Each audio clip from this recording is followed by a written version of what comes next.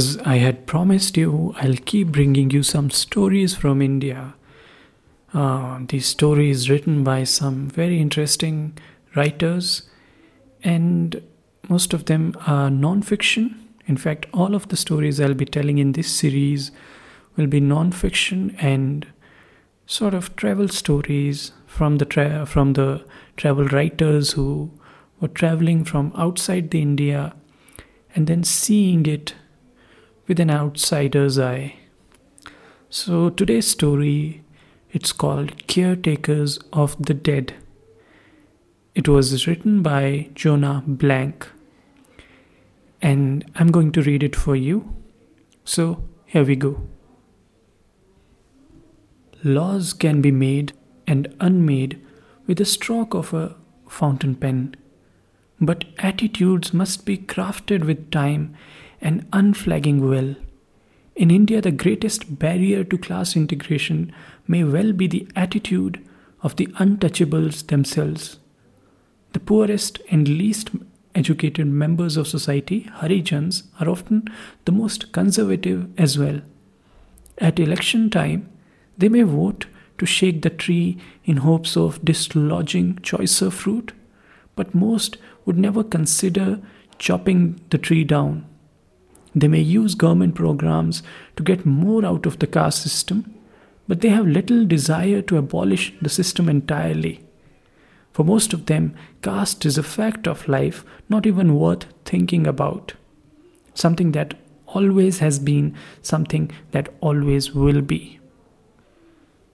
The lowest, most contemptible wretch in all India is the charnel men. Thieves, whores, and garbage pickers look down their noses at him. The only person as detested is the tanner of leather, who cuts up dead cows and sells their hides for tainted money. But almost all Hindus are cremated when they die, and somebody has to do the burning. When I walked up to the Harish Chandra Ghat in Varanasi, Suraj Chaudhary had long since set the morning's corpses in a row. He and his fellow Duams were now working on a middle-aged man, making sure the limbs were properly arranged for incineration. The other bodies had been brought here on a stretcher of green bamboo borne by clotheskin. Each had been lovingly wrapped in white cloth, then swathed in gaudy silk brocade laced with threads of spun gold, then lashed to the palanquin with rough twine and covered with orange garlands. Now each was alone. Each band of mourners with flutes and drums and women singing through their tears had gone home. The only people left on the ghat were a few midday idlers, the charnel men, and the cadavers themselves. Suraj Chaudhary was sawing away at the bamboo poles, cutting them down to the size as the body they carried. It makes the fire neater. As a Doam, the untouchable clan responsible for burn or putting fire on corpses, Suraj works from 4 a.m. until midnight every single day. There is no time for a holiday. What could he do? Ask people to stop dying merely because he wanted a rest? It is his job, it is his life, it is him. There is no point in searching for any other way. When I ask what he thinks about caste, Suraj shakes his head. He does not think at all.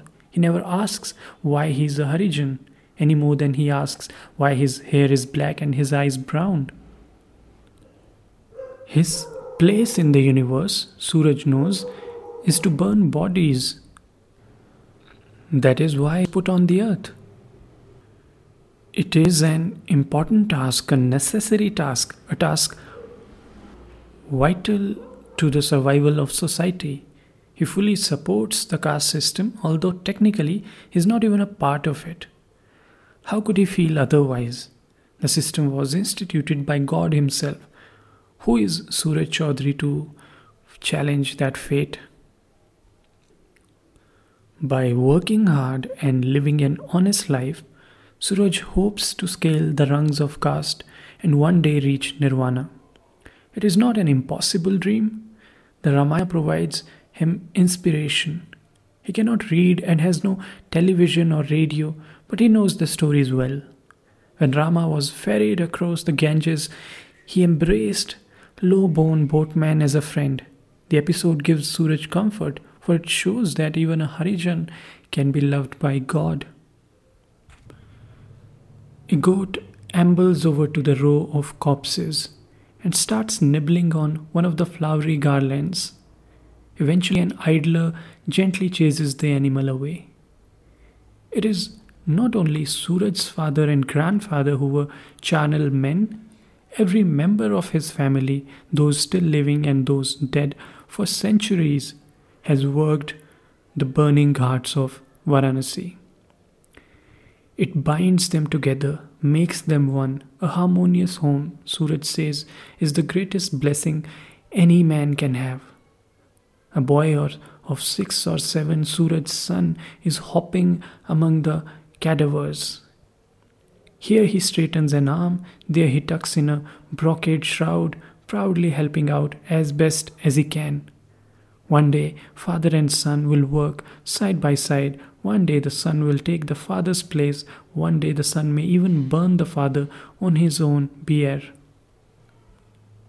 Today, the boy is whistling cheerfully as he picks his way through the corpses. I ask Suraj if he's happy with his life. Happy? Not happy? He says the question has no meaning.